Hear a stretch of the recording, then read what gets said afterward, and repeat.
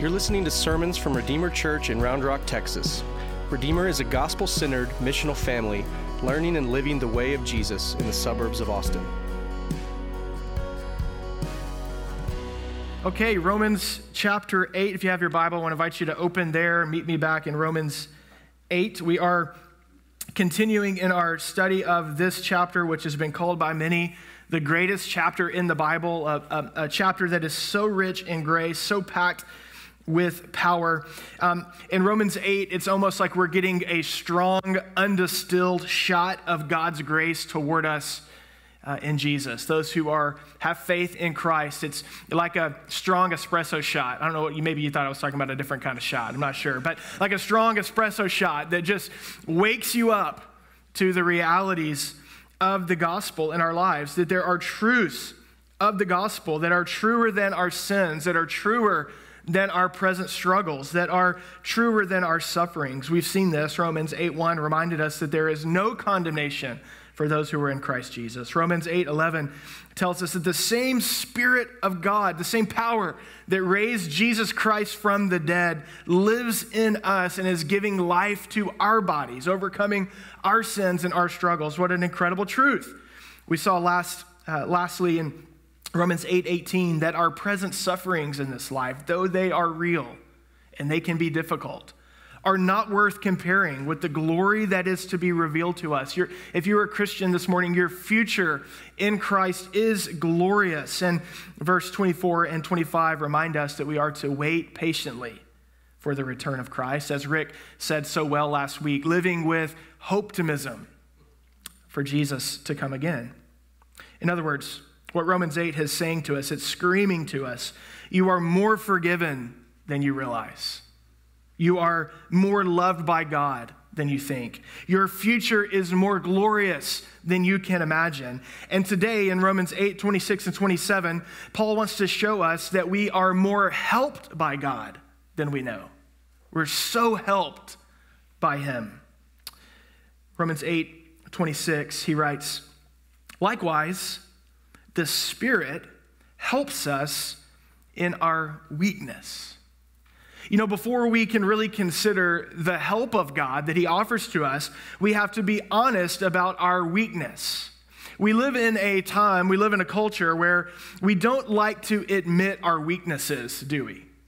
I mean, how many of you walked into a job interview and led with your weaknesses? Probably none of you. Nobody puts your weaknesses on your Instagram bio. Nobody starts a first date sharing their weaknesses, their bad habits, and their personality flaws. Nobody. But Romans 8 is telling us something here about God's strength and our weakness, that actually with God, we can lead with our weakness. We can be honest about our weakness. The word weakness that Paul uses here is more than just personality flaws and bad habits and shortcomings that we have. He's talking more about our state as human beings, our condition as fallen people living in a fallen world. He's told us earlier that as Christians, because we're fallen, we're groaning for our adoption as sons, that the creation is groaning for redemption. It's this law of sin and death. Remember, we talked about this several weeks ago, that governs life in this world. But he said Christ has set us free from the law of sin and death, lifts us up out of sin and death, and the Spirit is working to give us new life, but that weakness is still there. And it's the word that he uses here is the Greek word. It means literally feeble or fragile. So in other words, Romans 8:26 is not here to flatter you. It's not here to stroke your ego. Romans 8:26 is here to humble us, to wake us up to the truth about us that we are shaky people. We are fragile. We are feeble. This is our human condition. God wants us to look into the mirror honestly. Because our culture, especially our culture in the West, there is so much hot air. There's so much like rah-rah out there about self-sufficiency, isn't there? I mean, how many of you have seen catchy slogans about the power of positivity? My family, we've been watching this show that is on the History Channel. We've gotten really into it in the last couple of weeks. It's the show Alone. Anybody know this show? Basically, they take these people that think they have like these incredible survival skills, and they drop them into like the land of grizzly bears and wolves, and they're like, try and survive as long as you can. You're all by yourself. You have 10 survival tools. You have no one to help you. Try not to die. This is the show. It's a good watch if you're looking for something to watch. And it's interesting, these people come in and they're like real kind of puffed up with this hot air of like their determination and the power of discipline and their positivity and gratitude and how these things can, and their skills that they possess, how they can get them through. And then 3 days later, they're crying in their tent, ready to go home. You know, our culture is full of so much hot air around these things. But the longer that we live, the more that we become aware that there is way more suffering in life than there is willpower or positive vibes to overcome them. The longer we live, we realize that there is so much uncertainty in life. When you get slammed in the face with a diagnosis or with unexpected loss, or you battle for a decade the reality of infertility, or your heart gets ripped out by a wayward child, or you experience the depths of betrayal of a friend, or the loss of a job, or the loss of your health, discipline and positive vibes and willpower only get you so far. Human beings, we are not self-sufficient. We are weak. We are fragile. We are shaky people. On our own, we are ill-prepared for the sufferings and the sorrows that exist in this life. But the Apostle Paul is saying to us, he's saying that in Romans 8, he's reminding us that in Christ, because of Christ, we are not alone. We are not fragile. We are not as feeble as we should be, because we've been given the life-giving Holy Spirit who is with us, who has our back, who is our advocate. What a truth. What a truth. It might be hard for you to believe this, but there was a time in my life when I was an athlete. You're just going to have to trust me. You have to practice faith here and believe this. I was a decent athlete, primarily a basketball player. And I was good enough to start on my varsity, a high school varsity team as a freshman. And I tell you that not to brag, although, I was... I tell you that to say I was barely 15. I'm a grown man now, as grown as I'll ever be, and I'm not very big. So you can imagine me at 15, and I was playing against some guys that were grown men. Our very first game of the season, my freshman year, I couldn't even drive myself to the game. My mom dropped me off. And we were out there, first game. I'm nervous. I'm small. I'm very aware of how small I am. These guys are much bigger than the 8th graders I played against last year. And we're playing our crosstown rival team. And they put their very best player on me from the beginning. We'll just call him number 4. And number 4 had muscles that I didn't even know existed, okay? And so number 4 is guarding me. He's a good player. But even better than a player, he's an elite trash talker, like elite trash talker. And so the whole game, he keeps calling me either baby or baby boy. That's what he keeps calling me the whole game while he's guarding me. I'd miss a shot, and he'd say, "Do you need your passy, baby boy?" I'm serious. I'm at the free throw line trying to shoot a free throw, and he's like, "Hey, baby boy, is your babysitter here?" He's talking trash the entire game. Ruthless. I get frustrated because I'm not getting foul calls. And he's, do you need a bottle, baby? Do you need a bottle, baby boy? He's talking trash the entire time. But as the game goes on, there's about a minute left in the game. Our team is up by 10. I'm feeling pretty good about myself. Their coach calls a timeout. We're walking back out of the timeout. It's time to inbound the ball. Number 4 comes up to guard me, and I point to the scoreboard, and I said, "Do you need a pacifier, baby boy?" And I didn't think that through. Because as soon as I caught the ball on the inbound pass, number 4 absolutely clobbered me. He put his forearm in the back of my head. He just plummeted me, and I hit the ground, and I'm laying there, and I'm thinking, I'm going to die. There's not enough referees here to save my life. And as I'm laying there and number 4 is standing over me and I can see his abs through his jersey, I hear the substitution horn, sub, and in comes Dusty Evans.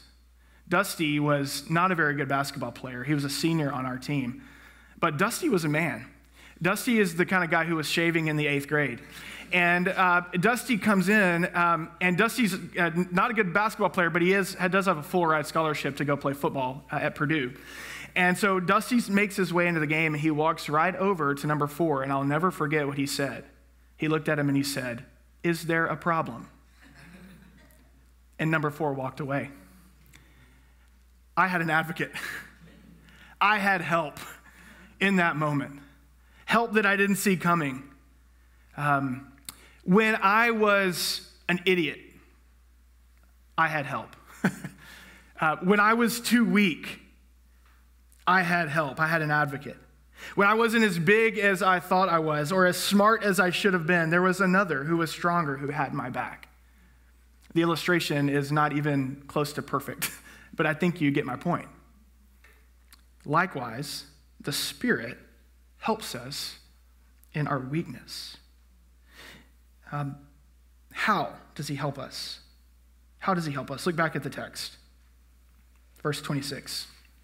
Likewise, the Spirit helps us in our weakness, for we do not know what to pray for as we ought. But the Spirit himself intercedes for us with groanings too deep for words. And he who searches hearts knows what is in the mind of the Spirit, because the Spirit intercedes for the saints according to the will of God. The word saints there, I don't want you to be confused by that. That's you, if you're a Christian. That's you. You are no longer a sinner. Remember what he said in Romans 8:1? There's no condemnation for you who are in Christ Jesus. You may still struggle with sin, but sin is not your identity. You are a saint. You are holy before the Lord. And so he's saying the Spirit intercedes for those who are in Christ. The Spirit prays for us. What an incredible text. How does the Spirit help us? The text says our weakness activates the intercessory prayer of the Holy Spirit, who begins to pray prayers on our behalf, and he prays according to the perfect will of God, and his prayers are received by the Father. That is incredible. Let's try and understand it and unpack it.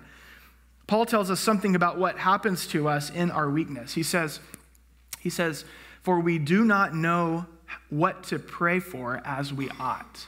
We do not know how to pray as we ought.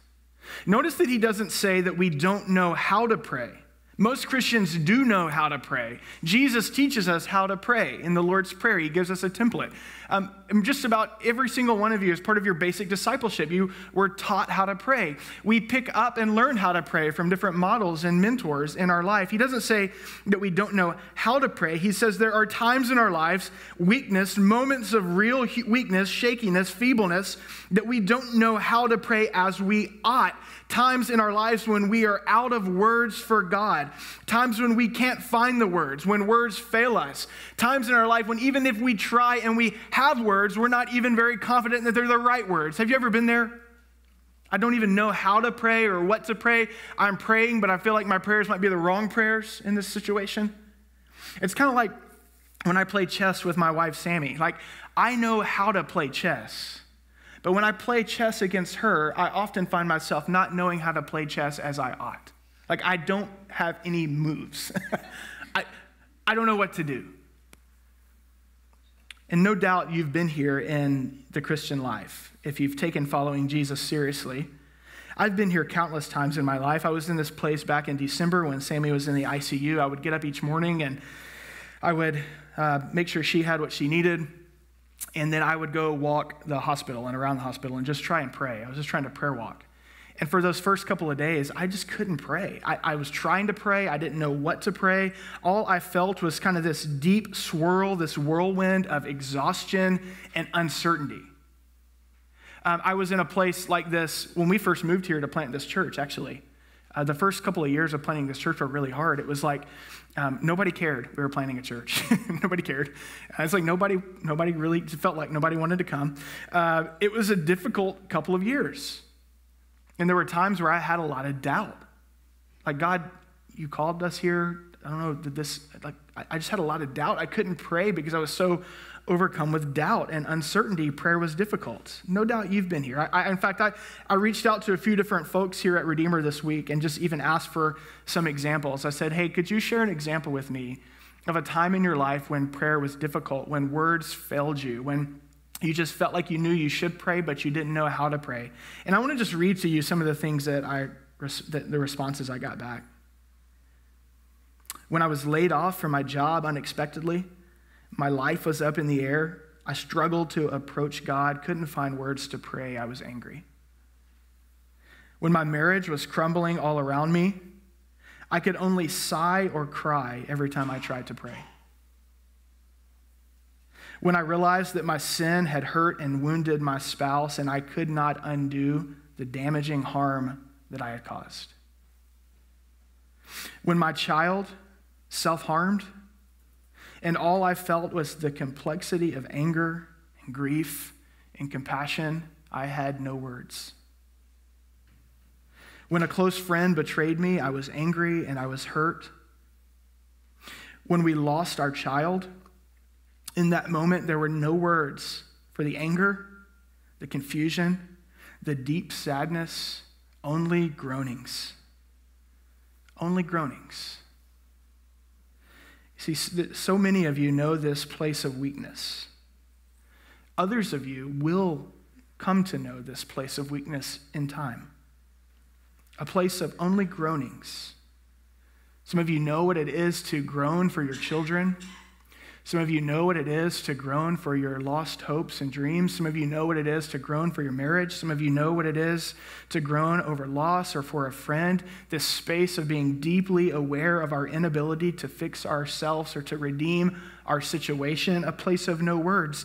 And the text tells us that when we Christians are in this moment, we have something that the world doesn't have. When we are in these moments of real weakness, that God is there. God is with us. God is in us by the Holy Spirit. And God, too, groans. What a thought. What a thought. He identifies with us in our suffering and in our sorrow. Not only on the cross has Jesus identified with us in our suffering and in our sorrow, taking our sins upon himself, but he has put his Spirit within us, who in those moments of weakness is there identifying with us, and he is praying for us. He is helping us. What a thought. I want you to hear me. Our weakness is not a hindrance to the ministry of the Holy Spirit in our lives. Your weakness is no more of a hindrance to the ministry of the Holy Spirit in your life than the beggar or the leper's weakness was a hindrance to the ministry of Jesus. Your weakness activates his power. Your weakness draws him closer and closer to your heart. That's why he was given to you. Jesus said to help you, to be your helper, to lift you up, to have your back. Look at verse 27. This verse is a stunner. It will give you a bit of a Trinity headache. And he who searches hearts, the Father, knows what is the mind of the Spirit, because the Spirit intercedes for the saints, for you, if you're a Christian, according to the will of God. Verse 27 is promising us that the Holy Spirit, in those moments of weakness in your life, those moments of no words, the Holy Spirit, who sees what you cannot see, prays for you on your behalf, and the prayers that he prays for you, he prays according to the perfect will of God for your life. When you don't know what to pray and you don't know what to do and you don't know what to think, you have an advocate. You have the Holy Spirit who is ushering you by his strength and by his perfect words into the will of God. He prays perfectly in you and over you. And the Father hears his prayers. And while there's a lot of mystery in verse 27, I read like 6 commentaries on verse 27, and everyone was just kind of like, God prays to God, God within you, prays to God over you. While there's a lot of mystery in verse 27, it makes so much sense of my life, of my Christian experience, and I bet it does yours too. It makes so much sense. I've had moments in my life, I'm sure you have as well, where I've looked back at my life and I've thought, like, how did I get here? I don't know how I made it through that season. I think about Sammy and I's first year of marriage. How did we make it through that? How do we make it through? How did I overcome in that time, in that season? I've had moments where I've thought that. And certainly not in my own strength or my own wisdom. By the Spirit. By his prayers for me, his interceding, his praying the will of the Father into my life. Praying the perfect will of God for me. Maybe you've looked at your life and you've thought about the many blessings and the lavish grace in your life. And if you're honest, you've thought, I don't deserve any of these things. God has just poured out grace upon grace in my life. I don't even remember praying for some of these things. You probably didn't. Your grandma might have. Certainly the Holy Spirit did. Praying you into God's perfect will for your life. We have so much help in the Spirit. In Romans chapter 8, Paul tells us that we have two advocates, two intercessors, two highly qualified advocates who have our back always. He says in verse 34, we'll look at this in a couple of weeks. He says in verse 34 that Christ, Jesus, sits at the right hand of the Father and intercedes for our every sin. Every sin. He's saying, my wounds, my blood, covered, forgiven. And then he says in this verse that we have the Spirit who rules our hearts and intercedes for our every sorrow and our every uncertainty. The Spirit who helps us and who lifts us up and who has our back. Think about what Romans 8 is telling us, that the Spirit of God is in us and Christ is over us. In 8:31, he's going to tell us that the Father is for us. Hear me, you are so wrapped up in God right now. Do you see this? The Spirit of Christ in you, the crucified Messiah reigning over you, the Father who is for you. Why would we fear? Why would we waver? What a Savior we have. We are more forgiven than we think. We are more loved than we ever dare imagine, and we are more helped by the Spirit than we know. I love this quote that I came across this week in my study. I want us to look at it as we prepare to close. It's really looking forward to next week, Romans 8:28. I know that many of you know Romans 8:28. For all things work together for the good of those who are called according to his purpose. And this verse is looking back at what we just looked at and looking forward, this quote, looking forward to Romans 8:28. Listen to what this commentator says. He says, no wonder all things are working out for our good. No wonder. The Spirit is effectively praying for us so that the will of God will be accomplished in our lives. Furthermore, we know that God identifies with and cares about our experiences of suffering, which provides comfort as we wait in hope of Christ's glorious return. Brothers and sisters, God is not distant from you in your weakness. He is not distant.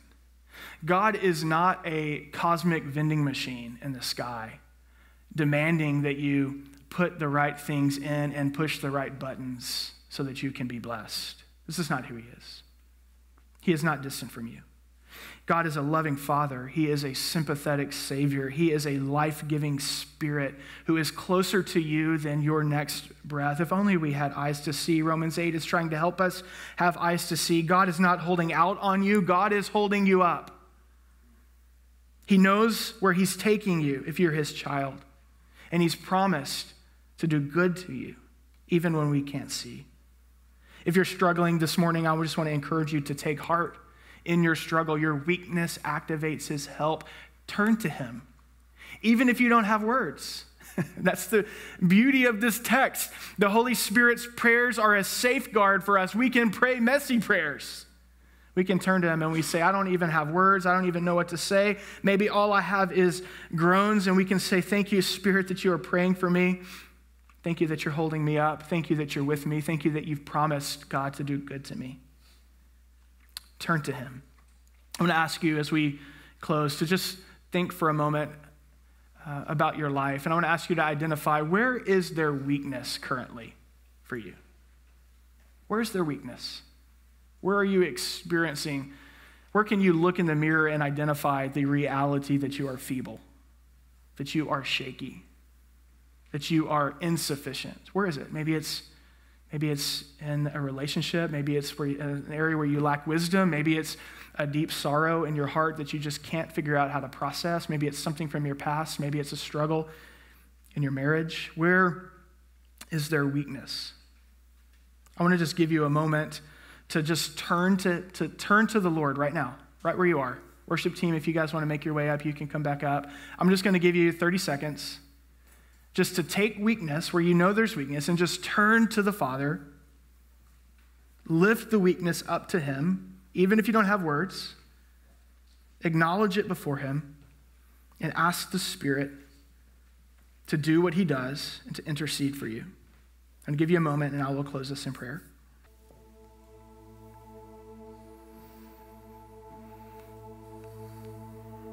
Likewise, the Spirit helps us in our weakness.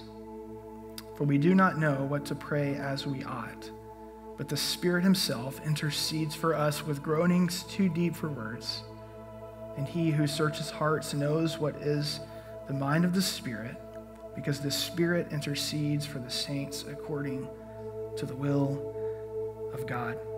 Father, we thank you for the great grace that you have given to us in the gospel, that through Christ, through your Son, and in your Spirit, we lack nothing. I pray that you would help each person in this room to trust that your strength is made perfect in weakness, to believe that we can lead with our weakness with you, that you are drawn to our weakness, and that your mercy is sufficient, that your promises are powerful. As we enter into a time of response, we ask that you would continue to minister to us in this place. Lift us up into the mercies of God, we pray, Holy Spirit. Be honored and be glorified in our response. We pray in Jesus' name. Amen. Thanks for listening. If you are looking for info, find our website at redeemerrr.org or download the Redeemer Round Rock app from the Android or iOS App Store.